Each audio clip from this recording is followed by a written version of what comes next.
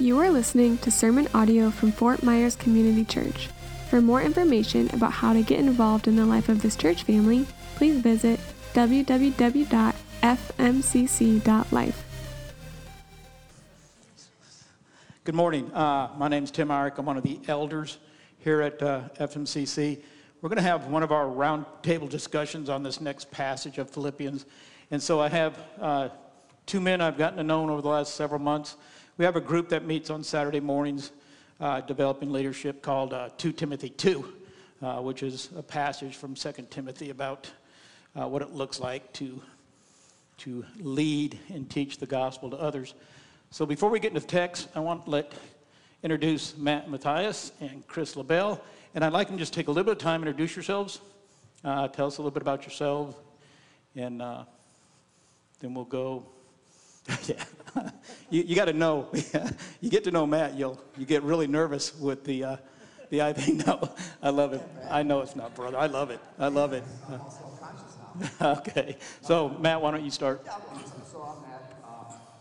Been attending the church here for, I guess, since November. My family and I, we moved here June 23rd, 2019. And before that, we're from the south side of Detroit, and I was a pastor at a church called Friendship Baptist Church. It was the church I came to Christ in. My mentor, Ray Shelton, and my best friend, Jeff Heim, kind of led us both to the Lord. And really cool story of about 50 of our friends all getting saved and being sent out all around the country and the world for the sake of the gospel. And so it was at that church that, I think 1999, I started in ministry and pastored there until probably the most horrific day of my life, June 22nd of 2019, when I said goodbye and loaded my family up in a car and drove off to Southwest Florida. Awesome ministry. We praise the Lord for all that work. And we're here just trying to pursue Christ and tell the entire world about the love and redemption that's found in Jesus. And I also work for FedEx, so you're welcome. Continue to order all of your things online. We guarantee the world on time with next day's service anywhere in the country. That's my plan for FedEx. If you pay extra, we'll get there by 9 a.m.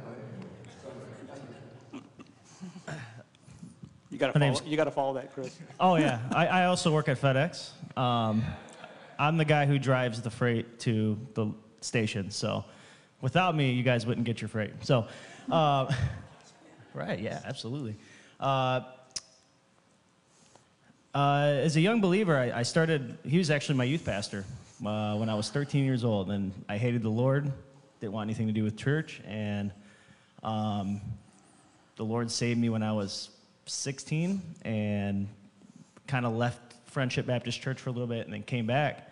And through that ministry, through his mentorship and Jeff Heim, the senior pastor, over time, and just the men at that church, discipleship happened. And the Lord really began to do a work. And so the Lord called me to the ministry. I started going, I went to Liberty University. I got my degree there online.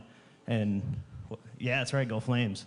And then I moved to Memphis in 2017, me and my family, to pursue my MDiv. So in the process of that, an opportunity came up to move out of Memphis because I didn't want to be there. But I was there for the seminary, and opportunity came to move here. So I moved here, got a job, been on it.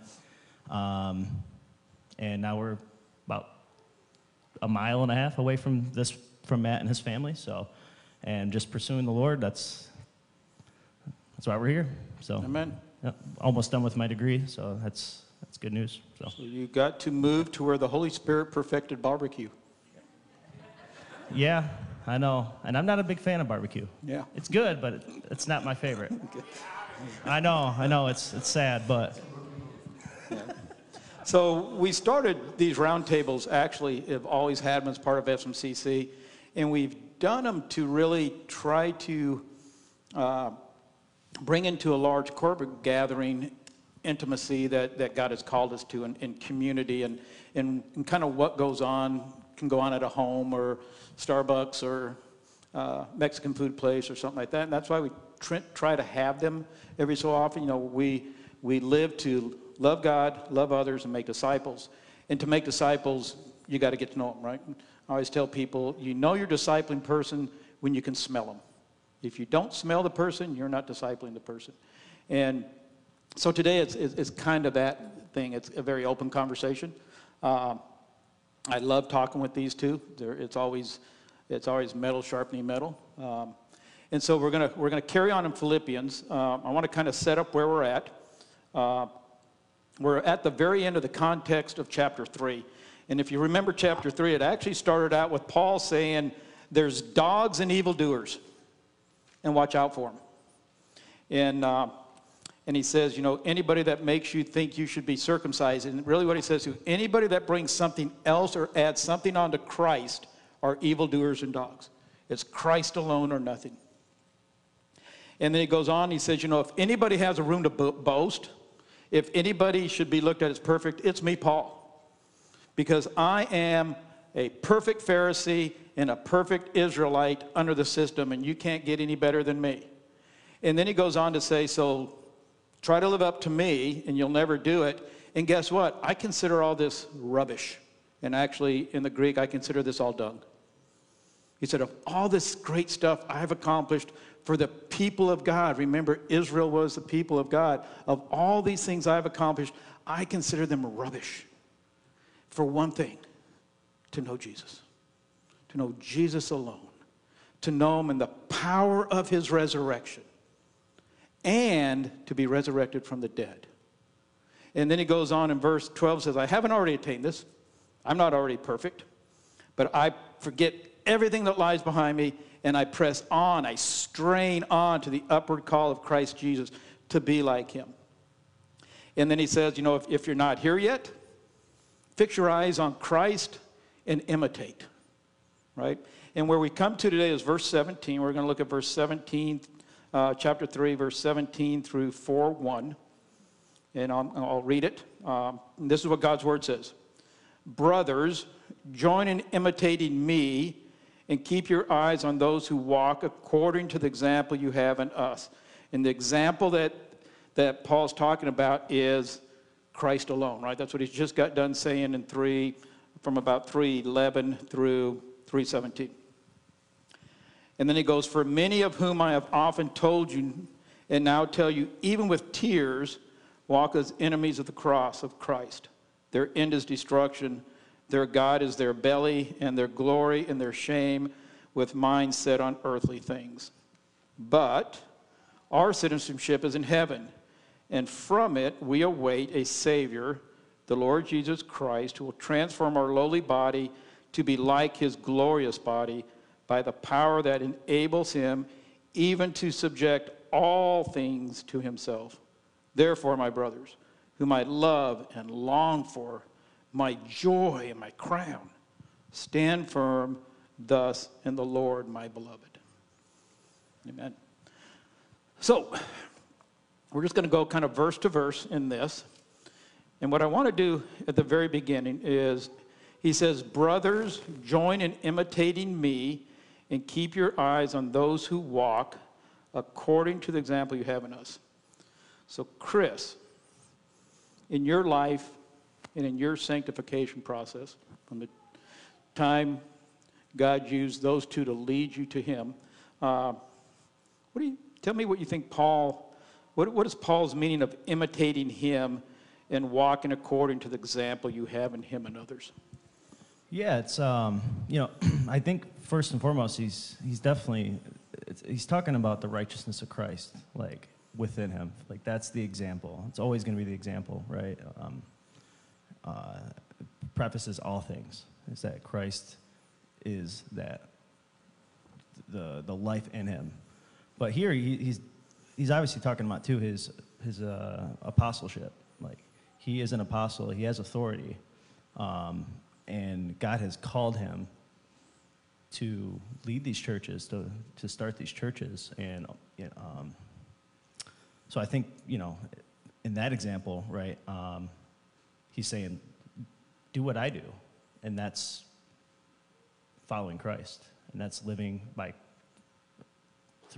the Spirit in Christ. And also, you know, according to the following my example and observe those who walk according to the pattern you have in us. He's also talking about other godly leaders too, people, elders he's set up. And so for me, like, yeah, I think that's kind of what he's referring to. Right. Yeah. Christ is not physically here, right? Right. And his Holy Spirit's indwelling in us Yep. as that comforter and that power for us to imitate that Christness. Good. Mm-hmm. Matt. Yeah, one of the things that in our home, like with our family, so we read in Philippians 3:17, brothers, join in following my example. And if we look in 1 Corinthians 11, Paul says, be imitators of me just as I am also of Christ. And one of the things in our family is we have these two pictures, right? We have common versus normal, right? So if you ask my kids, girls, what's normal? They would ultimately get around to saying something effective. Well, Jesus is normal. Everything that doesn't look like Christ is going to be common. So, like, let's not be common. Let's be normal, right? And that, it's really easy to get twisted when we read words like, be imitators of me as I imitate Christ. Well, if we don't know what Christ looks like, man, we're going to imitate some really messed up stuff. Amen. Right? Amen. And so I brought my kids. Hold on to that thought. That's good. Oh, I'm going to probably forget it right now that you said that. I know what I just said. Yeah, so that's it. So parents, whether you have little kids, old kids, whatever, teach them, right? Common versus normal. Normal is the person of Christ, and let's imitate that, right? Not to gain his favor or any junk like that, but that's what we want our life to look like, right? And, yeah. No, I like that picture because all the way through church history, the church has been pressured to do one or two things: make normalcy look like the secular world, or to mix Christianity with the secular world and call that normalcy, instead of just Christ alone being normal and everything else being negatively in contrast to that. And the world doesn't like that, because then we become exclusively Christ-centered. And that is something that Paul would say will cause you suffering, right? Yeah. I love what you guys said there. I had a good friend I was having coffee with. I was going to see if he was in church this morning, but he's not. And we were talking about something I thought was amazing. It's not a biblical word, but it's a hugely biblical concept. And I actually love the word, and I actually used it with the Nygaards when they were at dinner one night, and I think it's just a beautiful concept. It was holy who Christ was, and the word is, are you attachable? Christ was attachable, right? When he walked on the earth, people wanted to attach to him, right? And that's what Paul is saying. No, imitate me. If I imitate Christ, we should be attachable. People should want to be around us. That's why we disciple. That's why we try to do community. And I actually just love that word. Again, it's not a biblical word. Number one, I looked. The Greek word for attachable I couldn't find. But it is a biblical concept, right? Love your brother. Love covers a multitude of sins, right? Spend your life with another person. So I love that word attachable. And I really actually heard that concept in both ears. I really like that. Yeah, like I think too, I wrote in my notes, don't church up Jesus, right? People want to make him like this. I don't know if you're familiar with the language. You know, don't church this up. Don't make him prettier. Don't try to like make him uber sophisticated. And that Jesus, right, was this a vagabond hippie who kind of, right, didn't even have a place to lay his head. When asked for money, didn't even really have money, but just kind of went out with the people and, man, healing sick, hanging out with the homeless, hanging out with the least of these, right? And that idea of imitating that instead of walking around all polished and shiny and beautiful, which is nothing wrong with that, but like actually imitating Christ in his activity and engaging the world. Oh man, they miss the mark a lot of times and they church them up. Amen. Miss opportunity to just be the loving hands and feet of Christ, right? Right. Yeah, and just to second that, like I remember my walk. It's like I mentioned, the mentorship, discipleship from older men. You know, it takes a lot of, and I'm not puffing myself up, but I think discipleship is vulnerability.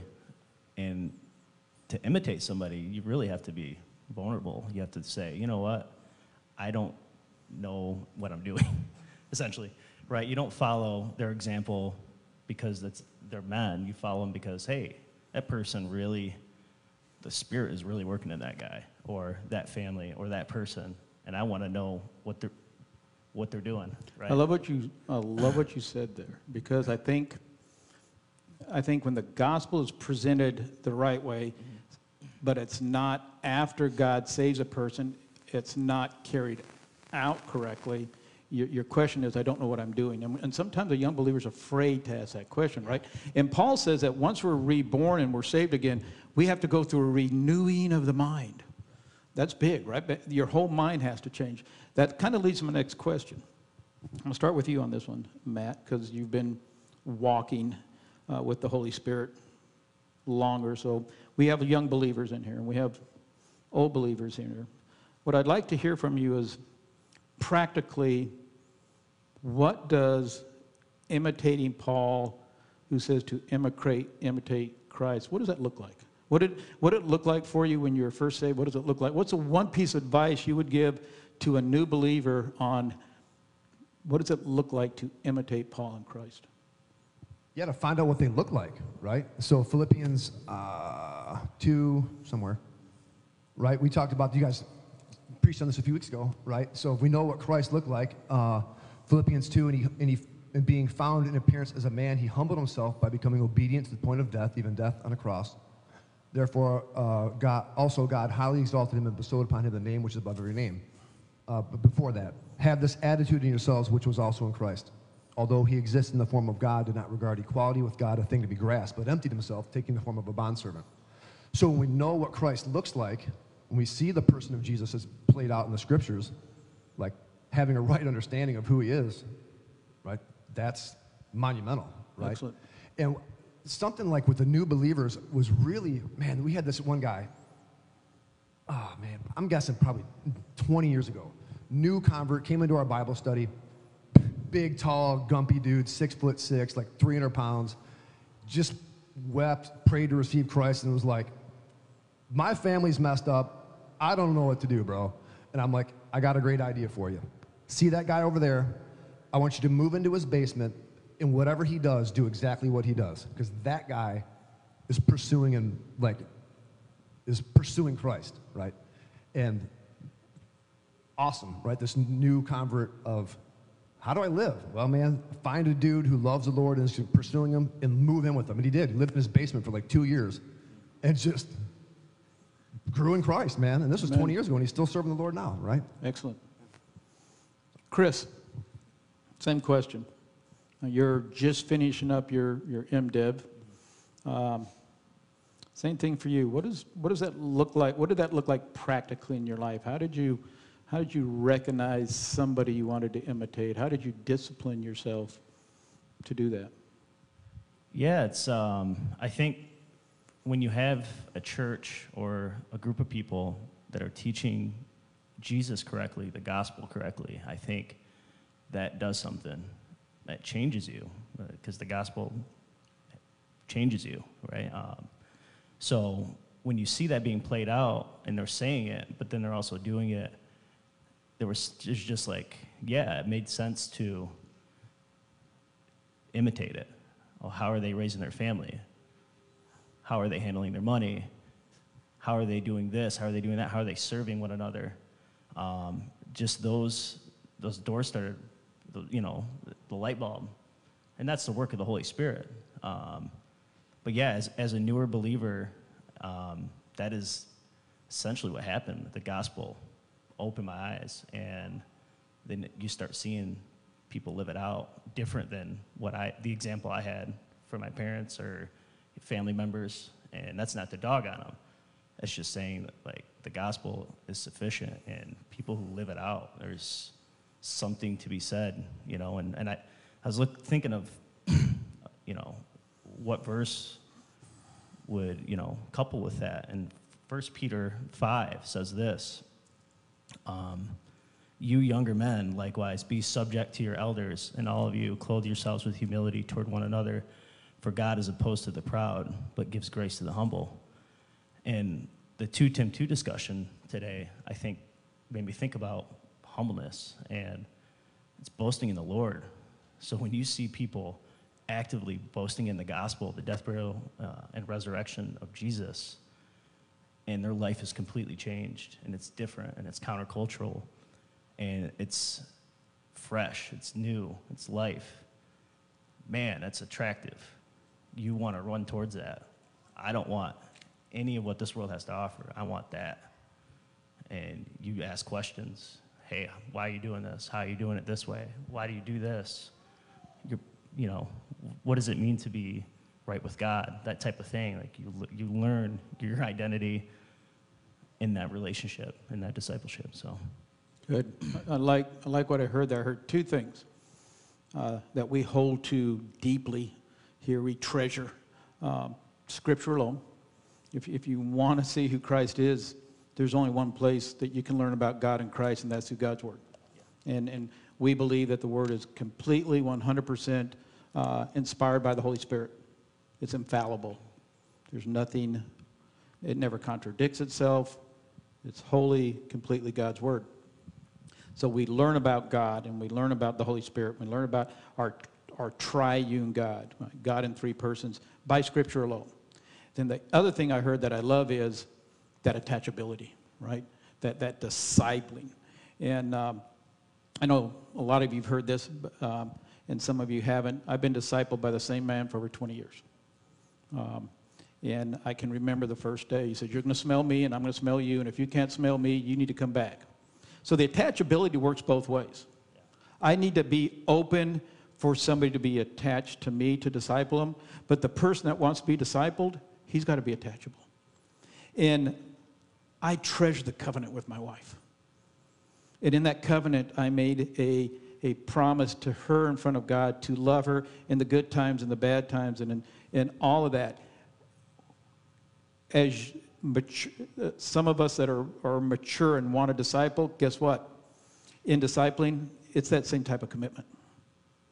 If you're not willing to make it a lifelong commitment, if you're not willing to be totally led by the Holy Spirit, and if you're not willing to stand with that couple, if you're discipling a couple, or discipling a man, or a woman's discipling another woman, if you're not willing to stand there when it gets tough, because it will get tough, believe me, think really closely before you do it. Because it should become a lifelong brotherly relationship, and it'll be a blessing. Hot is a blessing to me. Mark Kimmel, who I've discipled for 20 years, is a blessing to me. The people I'm discipling here, working with Sean and Paulo and Miguel, they're just blessings, right? I mean, just and that attachability, I just love that concept. Good. We're going to change gears. I'm going to throw you a curveball. So I kind of laid out an outline, kind of where we're going to go, but knowing these 2, it won't be that they'll be able to hit it. But it came to me this morning. I was on my walk yesterday, and it came to me on my walk as I was running this through my head. I remembered another text, and we'll read it here in a minute. So verses 3, Philippians 3, 18 through 19. For many of whom I have often told you, and now tell you, even with tears, walk as enemies of the cross of Christ. Their end is destruction. Their God is their belly, and their glory and their shame, with minds set on earthly things. And I was walking yesterday, Acts chapter 20 hit me, and I want to read it. So Paul is in Ephesus, and he's talking to the elders. And if you want to follow along, we'll be in Acts chapter 20. I'm going to start in verse 28. This is what God's word says. So we're in Acts chapter 20, verse 28. Pay careful attention to yourselves. He's talking to the elders of the church of Ephesus, okay? So, Bill, he's talking to you and I, okay? And to all the flock in which the Holy Spirit has made you overseers to care for the church of God. And I'm going to stop really quick. He's also talking to other men in here that God will call you someday to. So listen up. Which he obtained with his own blood. I love that part of the verse, right? The Holy Spirit has made you overseers to care for the church of God, which he, Jesus, obtained with his own blood. I know that after my departure, after he leaves, fierce wolves will come in. These are wolves outside of Christianity, okay, in this context. Will come in among you, not sparing the flock. Listen to verse 30. And from among your own selves, people within the church, will arise men speaking twisted things to draw away the disciples after them. Verse 31. Therefore, be alert, remembering that for 3 years I did not cease day and night to admonish everyone with tears. And as I prepare for today and on the walk, I look back and you just know why the Holy Spirit lays it on your hearts. He always lays it on heart, number one, to convict me, or convict Matt, or convict when we're preparing for that. That's the first thing I think God, the Holy Spirit always does when you're preparing something like this, is he brings these things up, number one, to correct yourself and then to be able to express it. And when I read most commentaries preparing for this, the tears were totally skipped over, except by one man. And he went back to Acts, he went to Corinthians. Paul is known as the weeping apostle, and sometimes that's sarcastic, that he was weak. I've heard it put that way. I totally deny that's the meaning. The Holy Spirit would never inspire Paul to write something to that effect. And to weep over a church for 3 years, to me, is amazing. And so the question I want us to think about here is, Christ wept, we see once in John chapter 11. And he didn't weep because Lazarus was dead. That's very clear. He waited 3 days for Lazarus to be good and dead.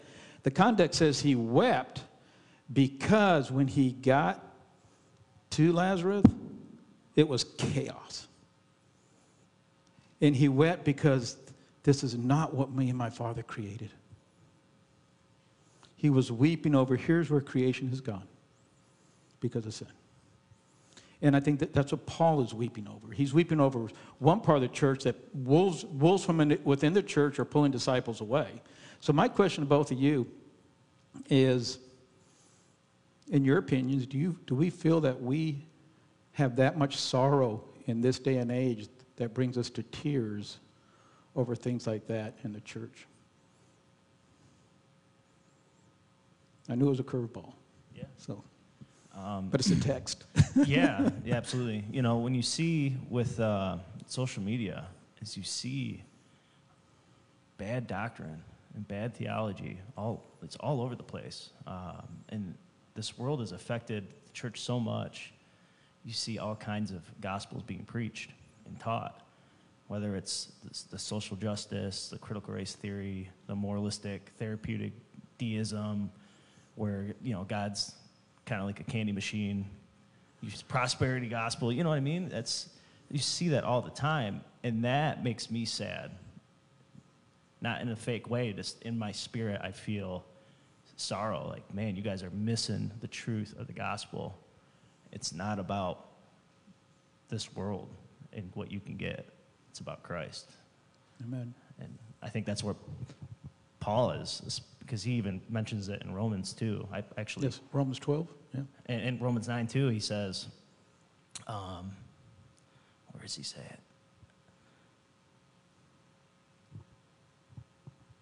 Yeah, I am telling the truth in Christ. I am not lying. My conscience testifies with me in the Holy Spirit that I have great sorrow and unceasing grief in my heart. For I could wish that I myself were accursed, separated from Christ for the sake of my brethren, my kinsmen according to the flesh. The Israelites, he loved them that much that he wished they would understand the gospel and that he could replace it. Like, that's that's serious. Like, that's serious It language, is. you know. Yeah, and he had that heart for the lost. Yep. He had heart for these people that were walking away from Christ because he knew what it meant. And he had hearts for the people that would try to give bad doctrine to pull them away, to the point he bring tears. Right. And it makes me sad, but man, a lot of it, and this may be sinful, I don't know, but it makes me mad. Like when I see and hear people preaching, I'll call it the non-gospel, when they're adding stuff to Christ, it just heaps burden and condemnation on people. And like, as believers, man, right, 2 decades of ministry of helping people deprogram these crazy ideas that they have to jump through all these hoops to gain God's favor. And as a small boy here, like I grew up in a traditional fundamental Baptist church, you know, the full 9 yards, or you can use your imagination is what it was like.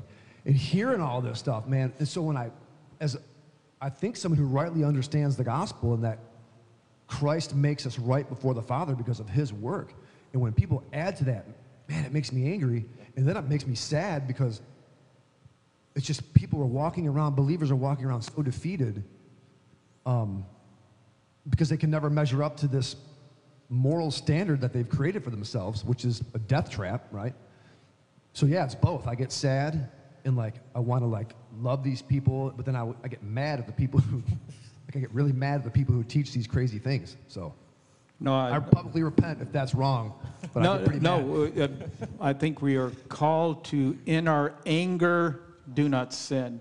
And if we don't have righteous anger for anything that adds to and the glory of God. I didn't punch any of these people or headbutt them. Like I wanted to do some of that stuff. I praise the Lord. Jesus in me said, no. So you remember that little eyebrow raising that I said that's why I love him to death. But so to add to a little of things I heard from it, because I think it's really good. When Paul says to imitate him, because he imitates Christ. And then you just read us Romans 9.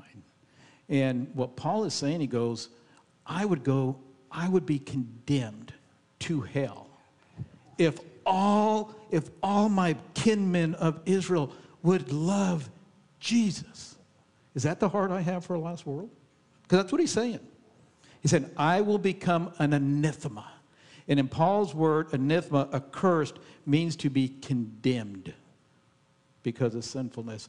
So Paul, in his heart for the lost, his kinsmen, would say, I'll go to hell, God, if you save all of Israel.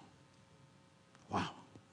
That's why he can cry over the elders of Ephesus, right? And again, I love when the Holy Spirit works through studying this, and it goes back to the only way we learn this is Scripture alone, and then sitting here is brothers and sisters in Christ sharpening each other, right? Yeah. Amen. Excellent. Go back to my questions. No more curveball, guys. And man, you knocked them out of the ballpark, so I knew you could do it. Let's go to verse 20 through 4:1. Matt and I talked a little bit about this at lunch yesterday, and I really loved where it was at it. But our citizenship is in heaven, and from it we await a Savior, the Lord Jesus Christ, who will transform our lowly body to be like his glorious body. Get that? There's a huge transforming there, right? By the power that enables him to subject all things to himself, not a few things, all things to himself. Therefore, my brothers, whom I love and I long for, my joy and my crown, stand firm thus in the Lord, my beloved. Tell me what the Holy Spirit says to you in that verse, Matt. Yeah, the whole like citizenship in heaven thing is monumental, right? The fact of the matter that Jesus' death, burial, and resurrection has actual effects on humanity, right? That it wasn't just a random a concept or an idea, but that when you accept Christ by faith, the death, burial, and resurrection does something to you, right? according to Romans 5, I think it says something along the lines of, even when we were enemies of God. That's that type of language, right? So having this citizenship in heaven before Christ, you're a citizen of hell. You're an enemy of God. But that when you cry out in faith to Jesus to save me or to save you from your sin, that, dude, he doesn't like make you a little bit better, right? I'm not as bad as I could be, right? He substantially changes you from a dead person to a live person, and then puts you with this eternal citizenship in heaven, right? Ephesians chapter 2 says that, I'm just going to read it because I'm... Good. Yeah, right. Ephesians 2, come on, baby, where you at? Right, well, I'll go through 4 through 6. But God, being rich in mercy, because of his great love with which he loved us, even when we were dead in our transgressions, right, even when we were dead, made us alive together with Christ, right? We're alive with Christ. We're united with him, and raised us with him. And the killer part, well, it's all good, is in that he seated us with Christ in the heavens. Man, right? If that doesn't make you freak out, I don't know what will. And so the citizenship in heaven thing, right? I'll just say what I've jotted down, right? We were taken out of the kingdom of darkness and placed in the kingdom of light. Right? Faith in Jesus, we're seated with God, we're seated with Christ. And yeah, right? That citizenship is given to us because God in Romans says that Jesus was the propitiation for our sins, meaning that, right, God punched Jesus, right? He bore our wrath instead of punching us, and then gives us citizenship to eternity. Like, we should all be freaking out, screaming out loud, hallelujah, praise the Lord, right? Amen. Yeah, totally. So, Christopher. yeah. Man, I love that this world is not our home, and because it's easy to get bogged down, the garbage, man, the political disputes, the suffering that you see. It's just like, man, there's got to be something better than this. And I think people are reaching for it, but they don't know what they're reaching for. But as believers, we know what we're reaching for. We know what we got. That's citizenship in heaven. We're aliens here. And I just love the idea, like, when your mindset is on eternity and your place and being seated with Christ, like Matt was saying, your whole outlook changes. The way you live, the joy that you have, the way you treat your wife, the way you treat your kids, the way you treat one another, that all changes because you love people and you know that this world kind of stinks. Yeah. So you have a better outlook. And it's not just, I can be a better person. It literally does change. The gospel changes you. So when you're thinking about the death, burial, and resurrection of Jesus, being united with Christ, it's not Chris anymore, it's Jesus inside of me. And that's going to be an eternity for that. So why wait to die, experience that? Think on it now. So, In Jesus' prayer to his Father in the garden, he said, don't take them out of the world. They have to be in the world for the gospel. Don't make them of the world. And I love the gospel, John. The best example I can give what you guys said on this, the best analogy, because we are citizenships of someplace else like that, we should feel foreign here. It should be tough here. Our only refuge should be our eyes focused on heaven, and that's our citizenship. When you're not where you're citizens of, you should feel strange. And the best example I give to that, my bride of 43 years, I've traveled the world, 27, 28 countries, spent 2 months in Far East Russia, continuous 2 months in Far East Russia one time. My wife built a beautiful refuge when I came home. No matter where I was, even if it was a great trip, it wasn't as good as walking in that front door of the refuge that my wife built in our home. And that is Kathy's listening. I love you, dear. As beautiful as that was, it's a glimpse. It's a picture, a snapshot of what heaven will be. And it wasn't perfect. It was better than anything that went on during the week. And I longed for it. The minute I pulled in that parking lot, it was... We were talking about today.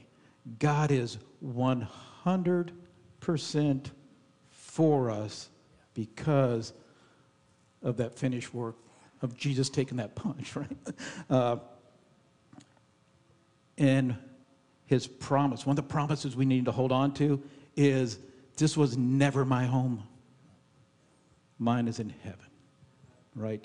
And it's going to be tough here. It simply is for a believer. That's why we have brothers and sisters, right? That's why you have community, and that's why you have gatherings. And that's why love covers a multitude of sins. You guys loving me covers a multitude of my sins, right? And that's what Christ died for. That's that 100% of God being for us. Any closing comments? Yeah, I just want to go to 1 John 3 because I think it's applicable. And I preached on this a couple of years ago, and when I was studying for it, it's just like, whoa, the power in this. It says, he's talking about one day when we die, we're going to be like Christ. Mm-hmm. We're going to be glorified. We're going to be, we're going to look like Jesus completely. Like, it says now, right here in 1 John 3, we know that when he appears, we will be like him because we will see him just as he is. And everyone who has this hope fixed on him purifies himself just as he is pure. The hope fixed on eternity with Christ, not just selfishly, a little bit selfishly. It's going to be great, but we're going to be worshiping Jesus for eternity, and it's going to be awesome, and it's going to be better than this place. So, amen. Matt. No, just the only thing that I bank my life on, the Word of God and the Scriptures. And as citizens in heaven, don't forget, right? Romans 8:1. There's therefore now no condemnation for those who are in Christ. Amen. Whether you're a moron this afternoon, you're not condemned, you're not hated. God doesn't turn his back on you. You're not condemned, and we still obtain that citizenship in heaven because of 100% the work for of us. Christ. Yeah, man. Yes. Amen. Matt, close us in prayer. Our God in heaven, we're grateful that we can talk about the Bible. We can talk about your character and your beauty. Jesus, we can see you just in the Scriptures. We see your life laid out, even with brothers and sisters. We're thankful that we do have a citizenship that's in heaven. You're the one that granted the citizenship, and you don't take it back. So we're super pumped about that. We're living our lives for you. God, I pray that you would supernaturally empower us through the Holy Spirit to fight against the attacks of the devil, who's going to try and shoot us full of holes and tell us that we're chopped liver and that there's no way we can be a citizen of the King, which those are lies. And we pray that you would empower us by faith to hear the words that you've bestowed on us, that we're beloved, that we're your children, that we're your sons and daughters, that we're your friend. And God, our spirit, we just cry out to you, Abba, Abba, Father, Daddy, we love you. And man, do a mighty, mighty work in this congregation and in each of us to never forget what the gospel is and to say it and remind each other of the gospel.